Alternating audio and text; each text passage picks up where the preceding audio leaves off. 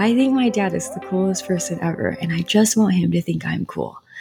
And yeah, I want my parents to think I'm cool, and to see what I'm doing for them. Also, I think on the other side, I want them to know that I'm not mad. That I'm not mad, that I see why they did what they did and that they were trying their absolute best. But I think when it comes to this aspect of stepping into your power, you also have to realize that sometimes they can't see that. They're not at a spot to see that because they haven't been able to dive in within themselves enough to see that. So they're still dealing with the shame. And when you're only dealing with shame, there's little room to allow light to come through.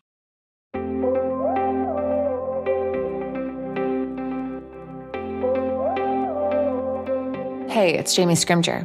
When I became a stepmom, I quickly realized that while moms are encouraged to keep it real, there's a big double standard when it comes to stepmoms.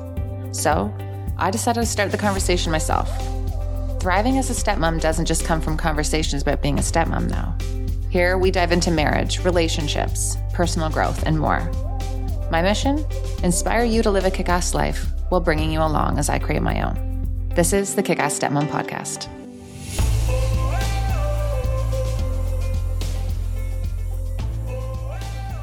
Hello. Welcome to the Kick-Ass Stepmom Podcast. Okay, guys, today's guest, I just have to say, wow. And I want to start by saying that I am a firm believer that everything happens for a reason and that you can find a silver lining in things that don't end up working out or that are disappointing at the time. And that is exactly what happened with the interview for today's guest. So probably a year ago now, I came across Shelbs on Instagram and I was in love. Her reels, her editing, like they're goals for me. I'm so inspired by her work. I've always been so intrigued by her content. So I have followed along for a while. And in doing so, I realized that she was going through some pretty heavy stuff. And it made me want to interview her for the podcast. So I reached out, we got it scheduled. But then the confirmation email had a letter off. So she didn't get the link and the podcast didn't happen. And it ended up just kind of falling off the schedule. Then a few months ago, I saw that she launched her own podcast and I immediately listened, obviously. And oh my God, her story just blew me away. And I am so glad that the original episode didn't work out because hearing this episode helped me learn so much more about her blended family dynamics, about her experience in her childhood. I didn't even know that she came from a blended family. I learned about her experience with infidelity, and I learned about her experience being raised by really young parents and then being estranged from her parents and the trauma she's been through. Like, I learned so much about her through her own podcast. So I reached back out and I was like, oh my God, I just listened to your podcast. I need to get you on my show. We need to make this happen. And there was so much to talk about that we turned it into a 2-parter. So today you get part 1 of my conversation with Shelbs. Next week is part 2. And Shelby gives you the lowdown in the episode. So let's dive right in.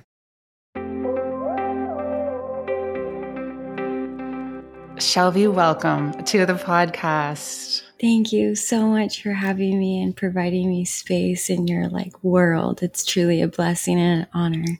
Yeah, I am grateful for you. We were just saying before we pressed record that we had this podcast episode scheduled months ago, maybe even more than months ago. And that was before you launched your podcast. And it just didn't work out scheduling wise. And then you just launched your podcast. And I listened to the first episode and I was like, that was meant to be. That was the universe being like, no. You need to hear more of her story. So you launched your podcast, which is so beautiful. And, like I was saying, I've been following you online I probably found one of your beautiful reels and was like, I just want to watch this.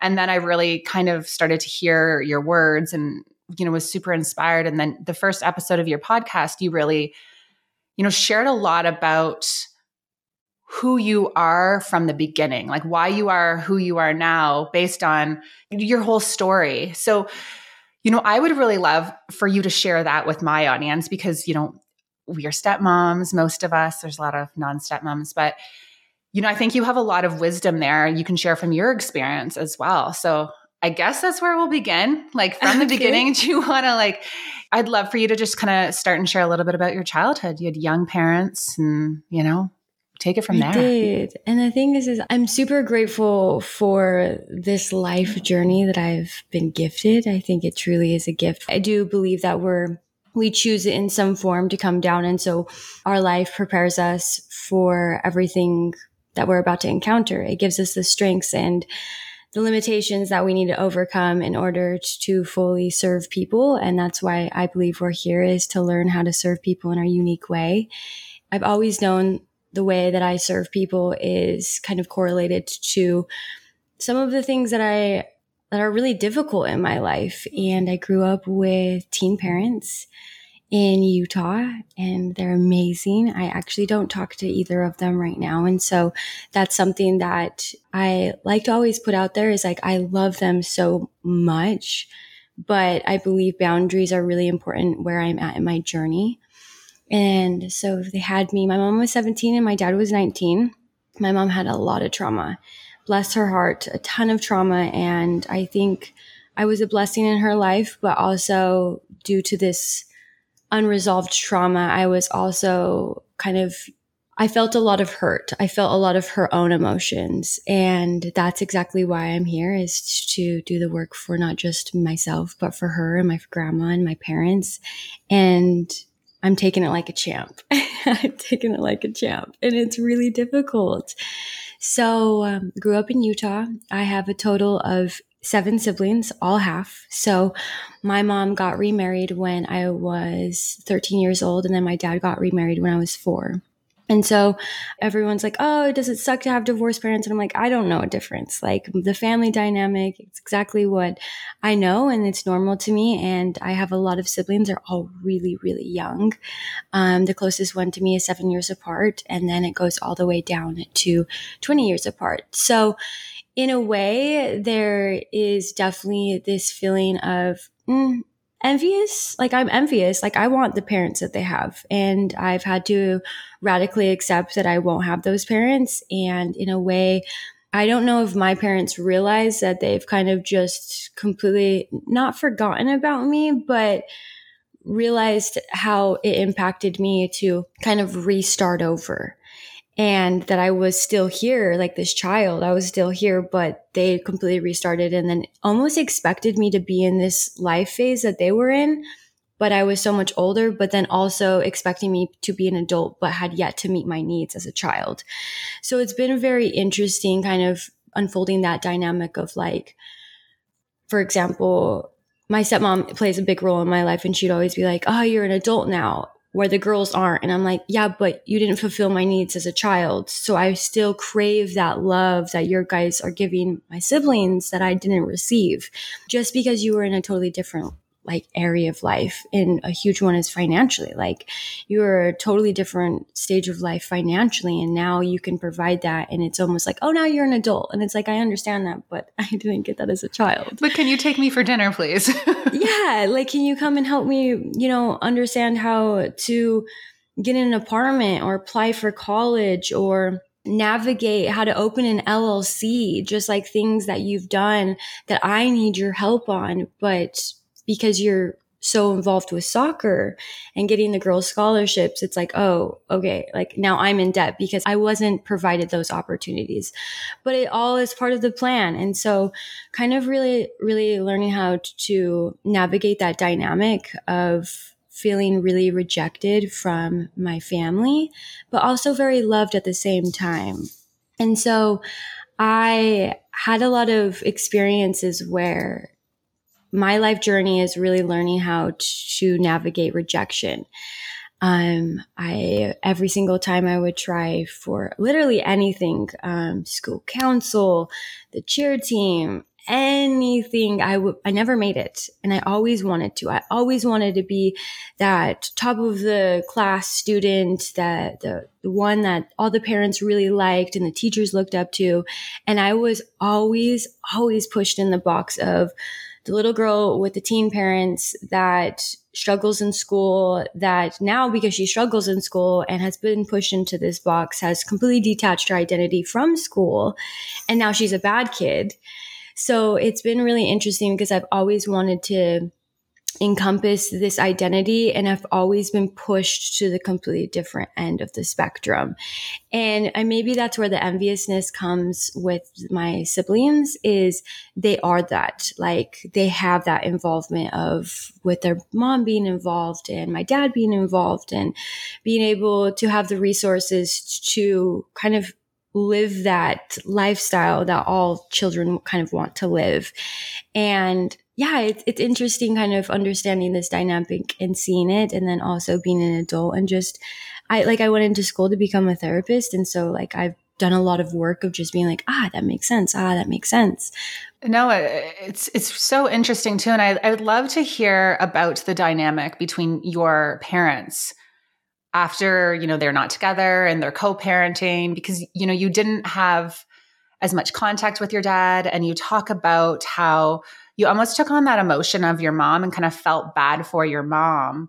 And that in turn affected your relationship with your dad. And I think a lot of the stepmoms in my community can really relate to that, because they see these kids who have these loyalty binds. Their parents almost use them as this, emotional cushion, right? For them to meet their own needs. I think your experience on that is really eye-opening. Yeah. So it's super confusing. I realized at a young age that usually when it was really good with my mom, it was really bad with my dad. When it was really good with my dad, it was really bad with my mom. And even today, like, this is the first time in my life where it's been both ties have been completely cut, but usually I'm in contact with one or the other. So I think for my mom, I was the first person in her life that couldn't abandon her. And experiencing that fear of, you could take away my daughter and I will not allow you to do that. And having me at such a young age and seeing my dad get remarried so fast, and now being in the position of going through a divorce, I see how hard that would be at 17 years old, having a child, and, now seeing your person get remarried to someone that is also really young. So I see both sides of, like, you're going to take my spot. You're going to steal my daughter. You're stealing my life. Like, you envision this life for yourself. And I think when you cling on to it so much, it's really hard to allow things to flow. And she was very rigid. And we all get in that state of, like, I have been picturing my life. This was the safety net for myself. And now you're impeding on that. And I don't know how to deal with this discomfort.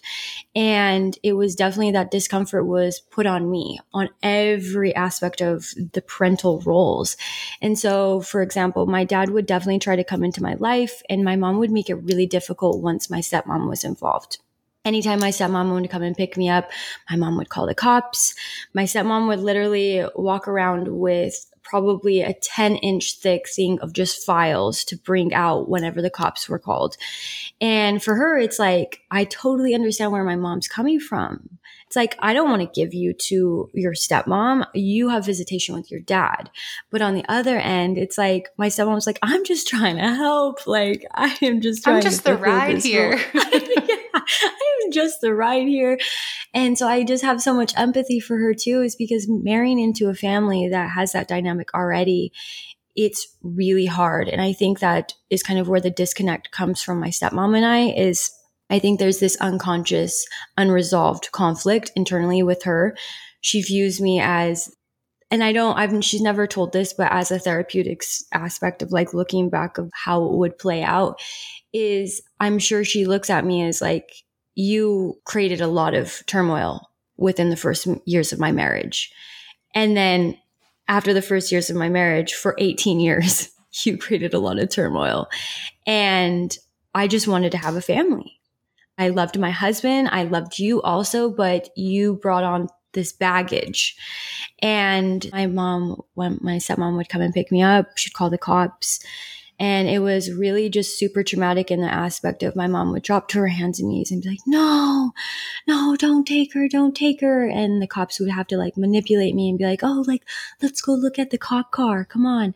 And then put me in the car. And it was very interesting because I have very vivid memories of my dad and my mom fighting, and I loved it. it was something that was very stimulating for me, that I would hide behind the couch and kind of watch it and like really enjoyed that conflict, because I think it was about me. And it made me feel loved. It made me feel seen, and it made me feel appreciated. And I think also as a child, it kind of gives you that glimpse of hope of like, oh, maybe they'll get back together. Like there's no way that they'll get back together, but it's like, like they're in the same room. And on the other hand too, it's like, I really see a lot of behavior in myself that outplays this like feeling of rejection. I really feel like my mom felt really rejected by my dad. I feel like my dad felt really rejected by my mom, but I mostly grew up with my mom. So I see kind of that perspective more. And so when I'd get in the car, I would be really excited to go to my dad's, but then I'd feel this huge, deep conflict of like, but my mom. And that pattern played out a lot during my life. This is where the alienation really started. Is like I wanted to be close, and now my dad was having a whole different family. It was just my mom and I. My mom had boys in and out. And I was just, all over the place, loving life as a child, being able to do whatever I want. And then my mom got remarried when I was 13, and my mom completely flipped, went from allowing me to do anything. I was best friends with my neighbor and we would go out and just do anything.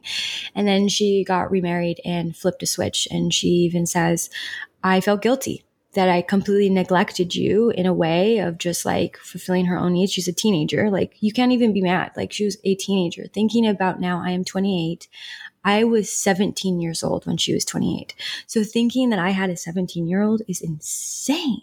Like there's no way. So it's like everything, I'm like, I can't even be upset. You were just trying to raise another human being while raising yourself with no support, because our dynamic really plays into the dynamic of her and her parents. My dynamic with my dad plays in the role of his parents.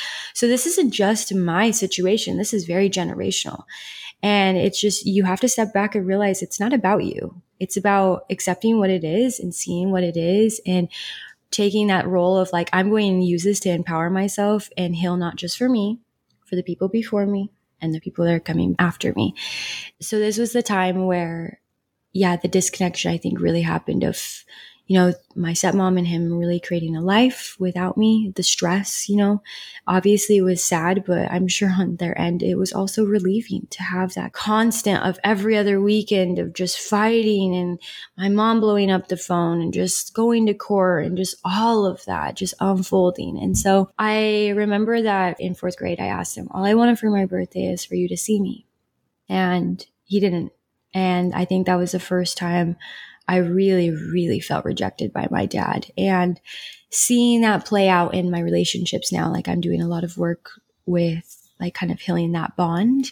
Because the thing that's really I love is I think my dad is the coolest person ever. And I just want him to think I'm cool. And I want my parents to think I'm cool, and to see what I'm doing for them. Also, I think on the other side, I want them to know that I'm not mad. That I'm not mad, that I see why they did what they did and that they were trying their absolute best. But I think when it comes to this aspect of stepping into your power, you also have to realize that sometimes they can't see that. They're not at a spot to see that because they haven't been able to dive in within themselves enough to see that.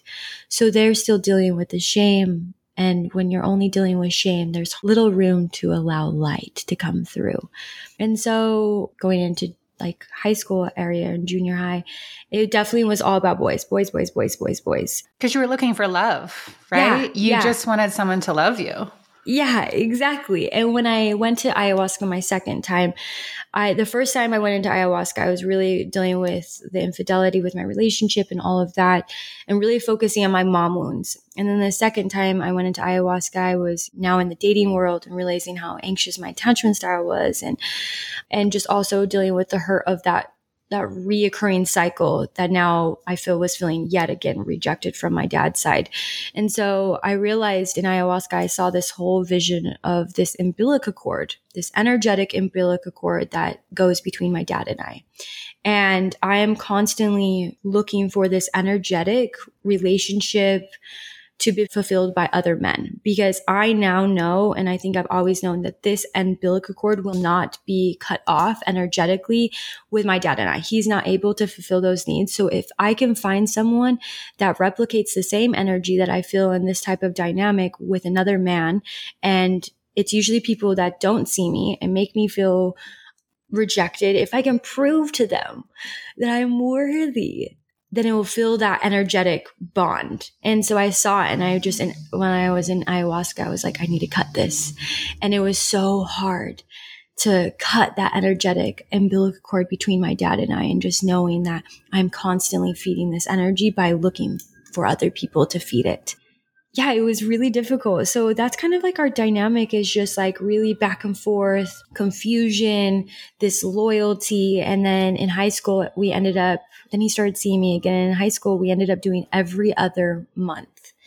So I'd be with one person for a whole month and then see my mom or my dad every Wednesday. And so it was really interesting because my dad's very Mormon and my mom is not Mormon, but extremely strict. Like, please don't become pregnant at 17 through fear. Mm-hmm. And so it was very interesting because I went from completely two different lifestyles, a very packed house because I have 6 sisters now, or 5 sisters, 6 including me. And so very packed house, to just me. And then my mom started having babies when I was 16. And so it was very interesting how I would start to finally get used to the rules and the norms of one house, and then onto the next house. Finally get used to it. Boom, onto the next house. And like I was saying, once my mom got remarried, she got super strict, like beyond strict, to the point where I couldn't really hang out with people. I couldn't hang out with my best friend anymore. And this was around 13. And so this is a core developmental stage of gaining that identity of self and learning how to navigate relationships. And so not only when I would go every other weekend, I started becoming like sneaky and just trying to find out my identity. I was a teenager. And it's interesting because my developmental stage of really understanding who I am and how to connect to people was disrupted because of my mom trying to fulfill these needs that she didn't as a child, just due to, I think, shame. My mom was a really amazing mom, but in her mind, I think she had a lot of pressure on herself too. And then I'd go to my dad's and, oh, we haven't seen you for so long. No, you can't hang out.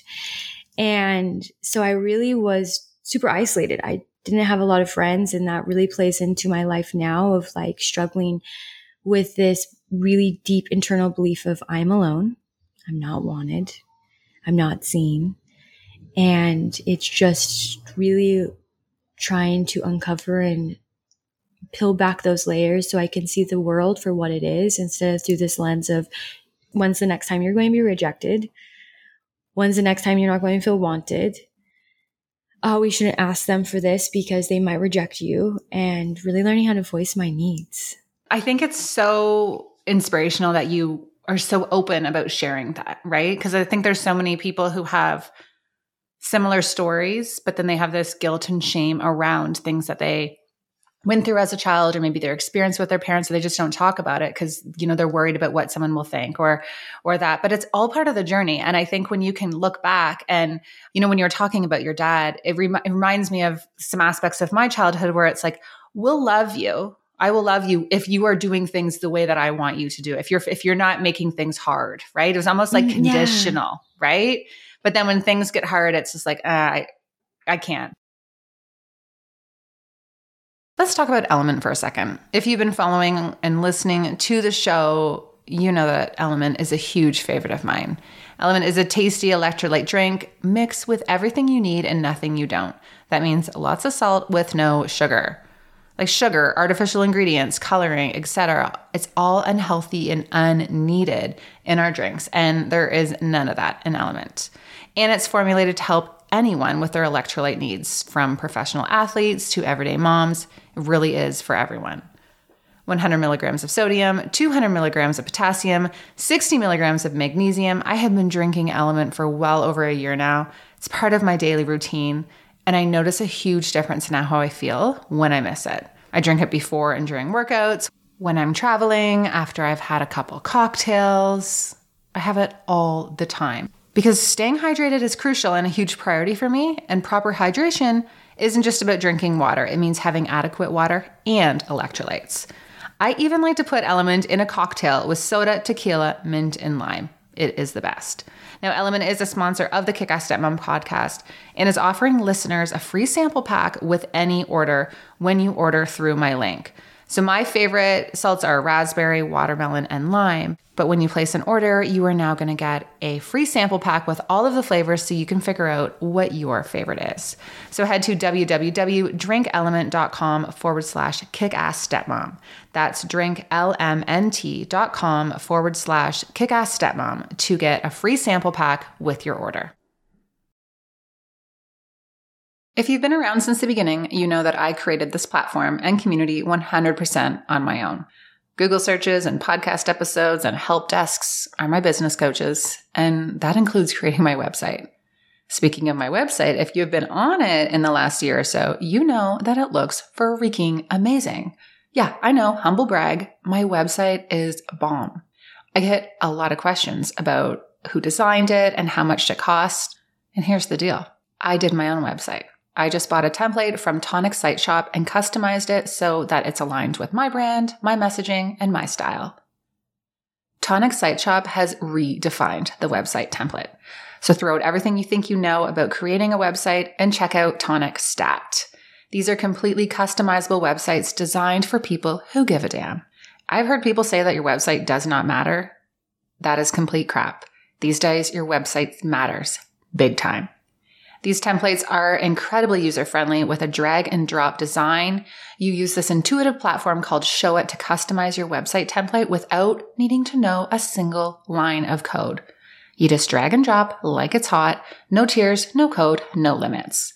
Head to www.jamiescrimger.com/tonic to choose your template and then use the code JAMIE15 to get 15% off. These templates are totally worth the investment and help me take my brand and my community to the next level. I can't wait to see what you create. I'd love to fast forward.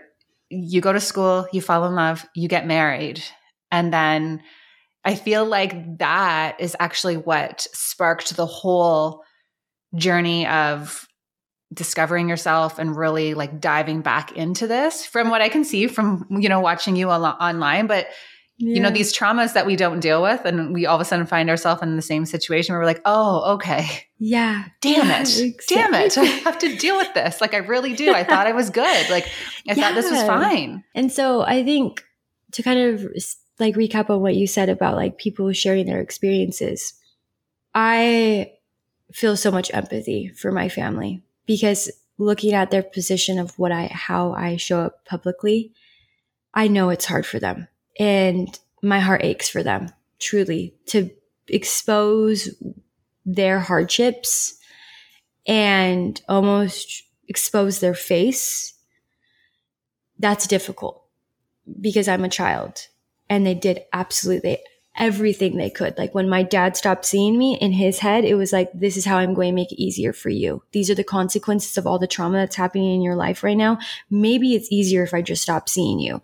And in my head, I'm like, oh my gosh, you're rejecting me. But in his head, it's like, I don't know what to do for you. So maybe this is easier if I just pull back because there's so much trauma going on. I feel so much empathy for my parents and my family about how open I am. But also, this is my superpower. And I will not deny it for anyone. I don't know why, but I am very comfortable about sharing the shit I go through and also owning the shit I do. Like I'm a beautiful being, but I have some dark shadows. And I think that's why I authentically share what I'm going through, because it's not like pointing fingers. It's just more like, this is a situation that's happening in my life. And this is how I'm capitalizing on this situation. It's not about them. It's about me, but I have to use part of that story to paint a picture of the realities of life.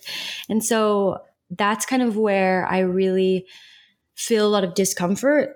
I'm really sharing a lot of vulnerable things about not just my life, but their life. And I love them so much, but I can't even imagine the position that they feel sometimes, or even meeting people and them being like, oh yeah, we follow Shelby online. And it's like, oh shit, what have you heard? Like my mom doesn't even follow me at this point. And there's been points that I'm like I've blocked a lot of my family because it's like, this isn't for you guys. I'm sorry, but this isn't for you guys. This is for my people. These are for the people that need it. These are for the people that have felt like me. And I know what it feels to feel alone and want to be heard.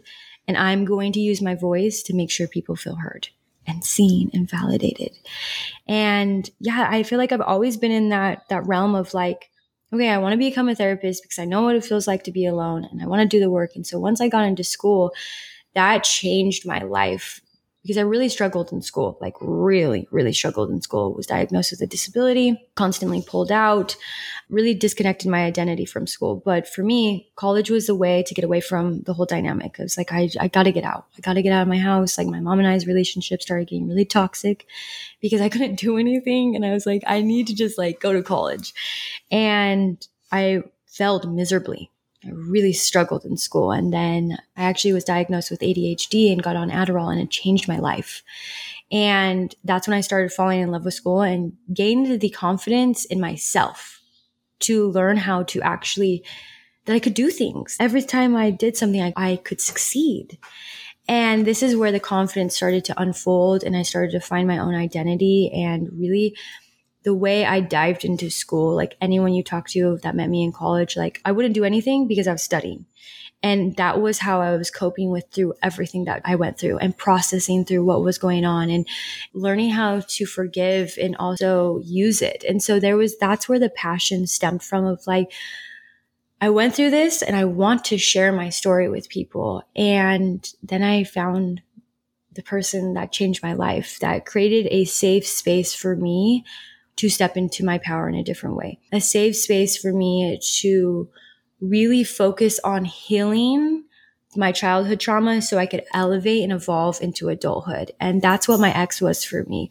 Those 8 years that we were together, he was able to give me the love that I consistently craved for a consistent time period. I'm forever grateful for that because he was my family.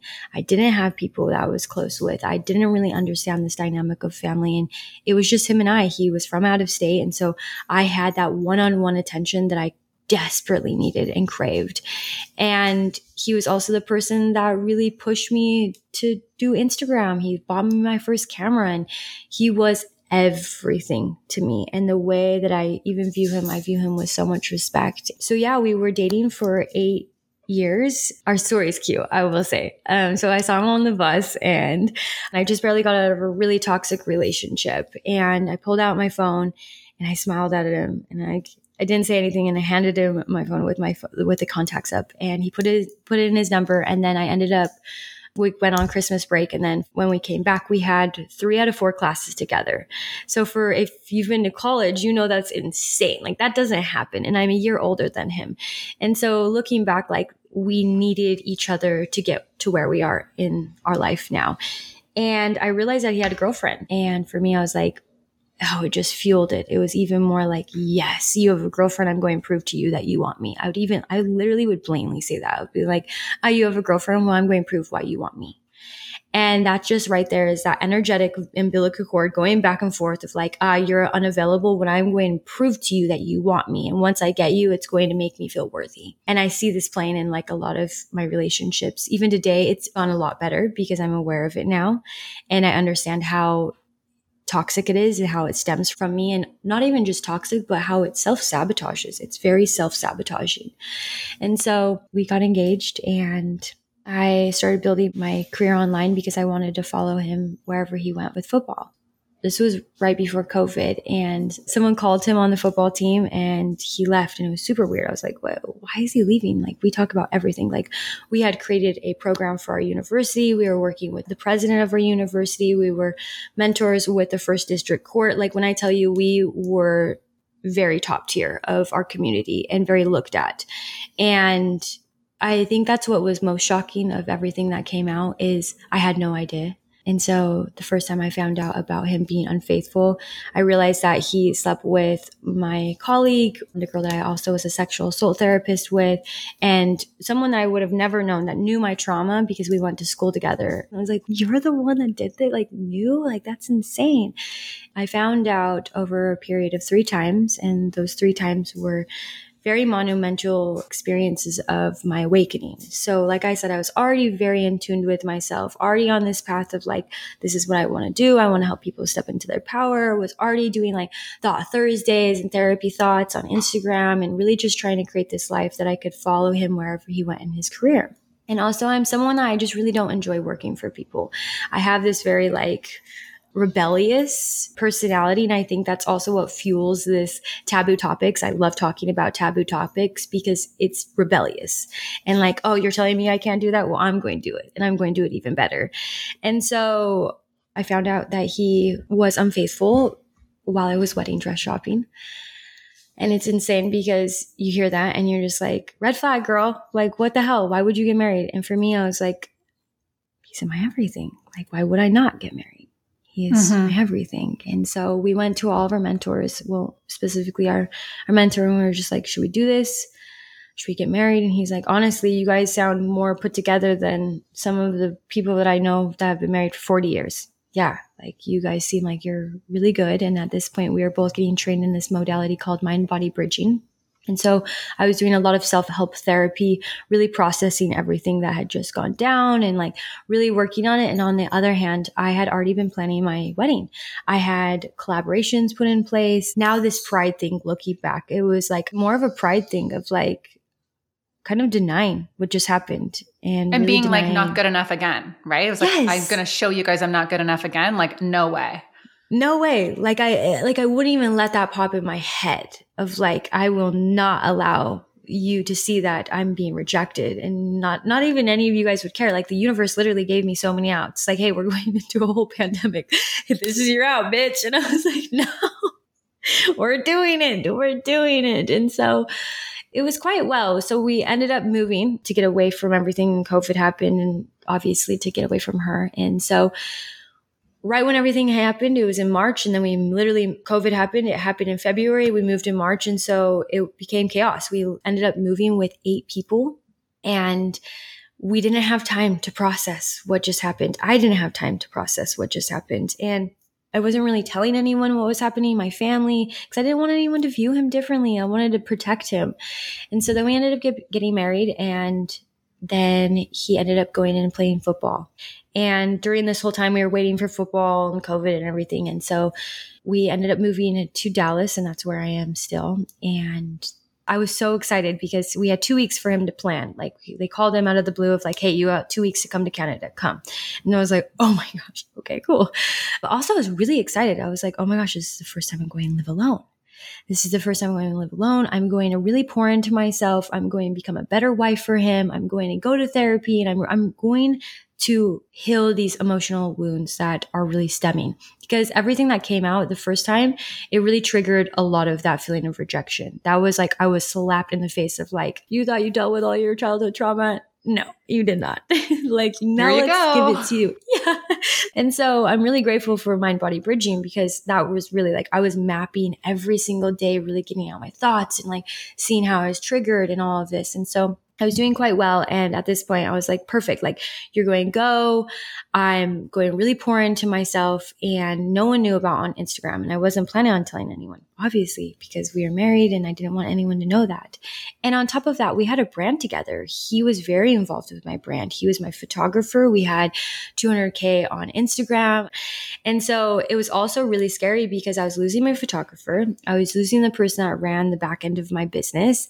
And so it was a moment where I was like, okay, we're going to have to figure this out. And when he left, it was the most amazing experience of my life. I lived by myself for the first time. That's when I started doing reels, because I lost him as like helping me with creating content. So learning how to build my business by myself. And during this 6-month period, I tripled my income. I grew my account by 60K. I was flown out by Marriott Hotel. I was about to host a retreat. Everything was falling into place. And I just saw the power because I was meditating every single day. I was writing my goals every single day. I was showing up. And previous to what I was doing on Instagram is I was just talking about everything I learned in school. I wasn't doing it. And because I was shook to my core, I was like, I know what I need to do to kind of, we talk about it. There's risk factors and there's protective factors. When a lot of risks hit you and a lot of trauma hits you, you need to make sure that you balance your scale. So you need to start incorporating more protective factors to outbalance the risks. And so I was being hit with so many risks to really impact my mental health that I needed to up the game of all the protective factors. So my social support, my journaling, everything that protects you mentally, I was just going full-fledged. And everything started unfolding and I just saw it so beautifully. And I was falling in love with myself on a different level. And it was a day before our first year wedding anniversary. And I was so excited. He was still in Canada and I was in San Diego for my best friend's wedding. And I was like, I'm so excited for this year because I wasn't really able to celebrate my wedding because everything was going on. And I was still processing the infidelity. And, you know, every single time I thought about my wedding dress, I realized that you were having sex with my friend, like all of these things. And so I was so excited. And a day before our first year wedding anniversary, a stranger texted me and said there were more. And so I was like, oh my God, like, there's more? What? And so that hit me. And I remember I literally jumped on Instagram and I was like, you do the things that you need to do when you feel good for the moments you feel bad. You don't stop doing the things that you need to be doing when you feel good because you are literally creating these cushions for yourself that when you're hit with all the shit that's about to slap you in the face, you have enough cushion to catch you. And the universe was helping me create more cushion in my life because my life was about to take a huge turn after this. And so I found out there were 2 more girls. I started seeing the synchronicities in life that when he was gone, I was thriving. I was tripling my income. Like everything was put in place. And I remember when we were moving to Dallas, I was listening to this book called Discover Your Dharma by Sahara Rose. It's amazing. And I had this thought of, should I be in this relationship? And like you said, I completely denied it. I was like, no, yes, I'm supposed to be in this relationship. Like no one wants me. Like, yes, this is my person. And that was my intuition being like, honey, this ain't it. I was like, nah, this is it. And so then I really was super in tune with myself. And I was like, okay, every single time it's about my wedding, something comes up. Every single time it's a moment to celebrate our love. Something about him lying comes up. I was like, okay, it's fine. We have 2 months. 2 months of you being gone. We'll figure out what we're going to do, yada, yada. And then he ended up getting cut. And so I have a loft, no walls. And if you're married, having no space to go separately is really difficult. And so now he came into my space. It's really difficult when you're good. Yeah, when you're dealing with what you're dealing with. Yeah, exactly. And so he comes back and I give it to him because I was a bitch, man. I was all over the place, super triggered, confused. Just, I knew I loved him. And I look at all my journals again. And it's like, I just kept saying, I love him so much, but I need to work on myself. I love him so much, but I need to love me more. And it was really coming to this conclusion of like, who do I love more? Who do I want to love more? Who do I need to love more? And so he came back home and I started letting him in again. And he was like, hey, we need to talk. I was like, oh, shit. What do we need to talk about? It's just very interesting because every single time I found out, it was so traumatic. It's this physical sensation. It's this nervous system being just slapped and just every single time it's just like I dissociated. And so this third time he was like, there's more. I was like, oh my gosh, I'm just literally in my head. Stay cool. He's telling the truth. Stay cool. He's trying to prove to you that he can tell the truth, so he can be honest. Stay cool. I think also fear of being rejected. I didn't want him to leave. And the thing is he was doing the work. This whole time he was doing the work. We were bulking and training, mind body bridging. He was very passionate about what I was doing, and I really helped him step in his power because I was always pouring into myself and with my education that he was very intrigued with that side of healing. And so I give it to him. It's not like he was just, oh, I don't care and super unaware. No, he was putting in the work, and that's what made it even harder. He was really trying to prove to me that he could be the husband that I needed him to be, and to himself. And that's the thing is like with everything that was unfolding, the biggest thing is he was lying to himself. He was denying himself that he was doing these things, and that is his trauma and that's his story. So that was the hardest thing though, is I was like, you are becoming the perfect husband. But all of this shit just happened, man. Like, how do I just let this go? Like, you are my perfect human being, but how do I let this go? And so once I found out that he was talking to someone while we were married, that was the line of just like, I thought our marriage was pure. You cheated on me with 6 women for 7 years. 7 years. And you couldn't just stay good for 1 year for our marriage? Like, that was a clean slate. And once I realized that he could do that again after seeing how much he hurt me the first time, I was just like, oh my God, like, who is this person? Who is he? Like, it's so crazy the picture we paint in our head of these people. And I do believe that the picture was semi-accurate, but it was also in la la land of putting this person on a pedestal because I felt so unworthy of everything. And of course, this cute boy chose me and was honest with his girlfriend that he's going to be honest with me. Like, when we first started dating, he cheated on his girlfriend, and then he ended up telling his girlfriend. So in my head, I'm like, oh, when you do bad things, you tell the truth. And so that's how I think I kind of processed that. And so that was in November, and not this November, but last November. And I was like, okay, I think we need to separate. I need to just figure out if you're the one.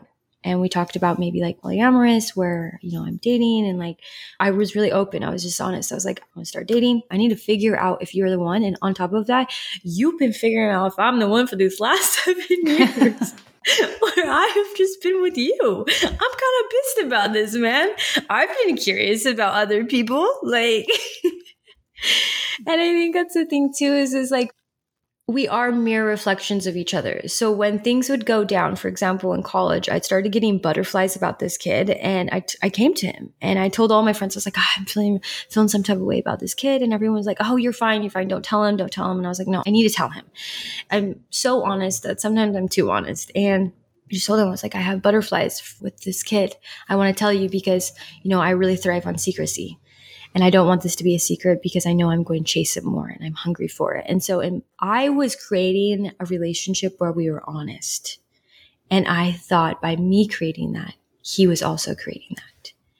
But it's interesting because thinking about it, I can't even imagine what he thought in his head when I came to him and said that, when he was like, oh, I've been cheating on you for the last 5 years.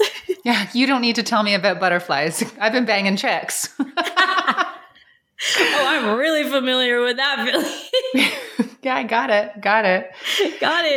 Oh, we're supposed to tell people about that? Weird. Oy. And everyone would come to us too. Like, even our mentors would be like, oh, when you go to the NFL, you're going to have girls that just walk up to you. Like, And so I really was like trying my best to create this really open, honest relationship. Like, even if you came to me and was like, hey, you want to do this? I would have been like, yeah, let's do it. Like, I'm super open sexually, and just like, I had yet to explore that. And now I know, as I've been in my power more of that, I am very open, but there was this very taboo aspect of sex in a relationship. Growing up Mormon and just creating a lot of shame unconsciously, that I didn't create a safe space for him to fully explore himself either. And that's just part of the dynamics. It's part of being young and working through your trauma and realizing how you play intricate roles in each other's lives. So it's not like it was like this perfect relationship. No, there was a lot of taboo aspects around sex. And then being a sexual assault therapist too, that really impacted me.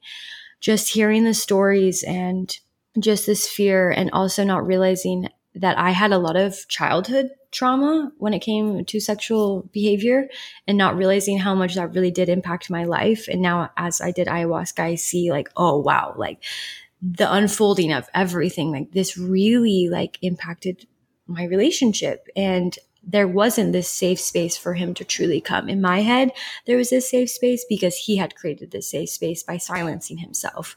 But he was very nervous of impeding in my journey. He knew about my trauma. He knew about everything I had gone through. And so I think on his side, he just didn't want to hurt me and he didn't know how to communicate that. And I give it to him because I put a lot of pressure on him to show up and fulfill multiple roles, to fill the role of my dad, to fulfill the role of my mom, to fulfill the role of my partner, my best friend, my whole family.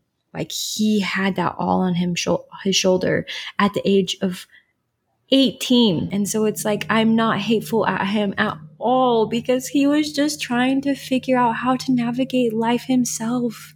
I had to get hurt in order for him to figure out his power. And I had to get hurt in order for me to figure out my power.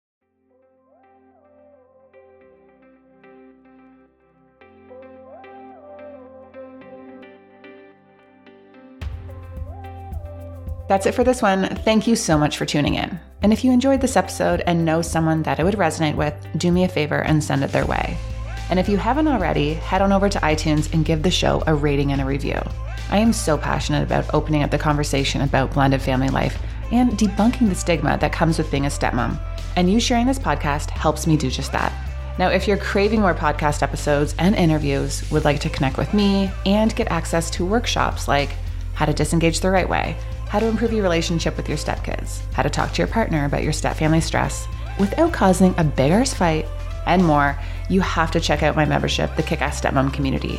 Not only will this community give you access to strategies and tips to improve your stepfamily life, you can connect with me and stepmoms from over 30 countries around the world in our private chat and our live Q&As. Head to www.kickassstepmom.com to join.